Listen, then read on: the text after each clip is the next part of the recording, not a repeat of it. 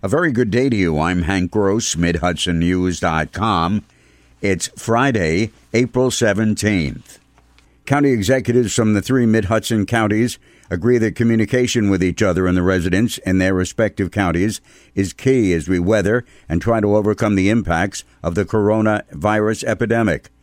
Dutchess County Executive Marcus Molinaro, Orange County Executive Stephen Newhouse, and Ulster County Executive Patrick Ryan joined Hudson Valley Pattern for Progress President Jonathan Drapkin at a virtual session aired on Thursday. This is the new norm, said Molinaro. We have to learn to lean on one another.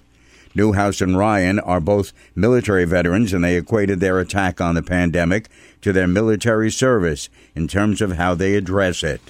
The number of new jobs in the Hudson Valley recorded in the 12 months ending in March began to show the effects of the coronavirus. New job growth in Sullivan County was 5.5%, in Ulster County 1.7%. Jobs grew marginally by 0.4% in Dutchess Putnam region. They declined by 1.8% in Columbia County and by 0.6% in the Orange Rockland Westchester metro area. April figures to be released next month are expected to reflect the full impact of job losses due to COVID-19.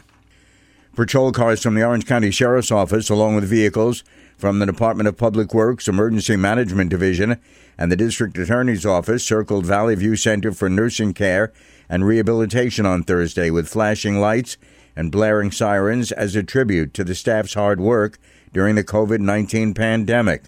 The parade was part of a growing movement by the community to recognize the efforts of healthcare personnel on the front lines of the COVID-19 pandemic. Orange County District Attorney David Hoovler has spent some $750,000 in technology upgrades originally intended for the state's criminal justice reforms, but it has turned into a major benefit for its office since the coronavirus hit the region. As a result of the new IT, Hoovler says his office is open virtually 24 hours a day, 7 days a week.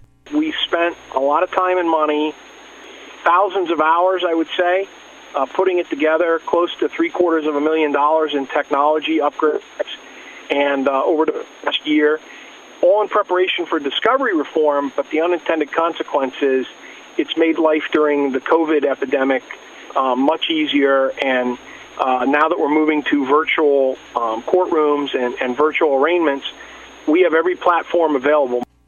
The new technology was funded through a combination of grants, the county budget, and some through forfeitures. I'm Hank Gross, MidHudsonNews.com.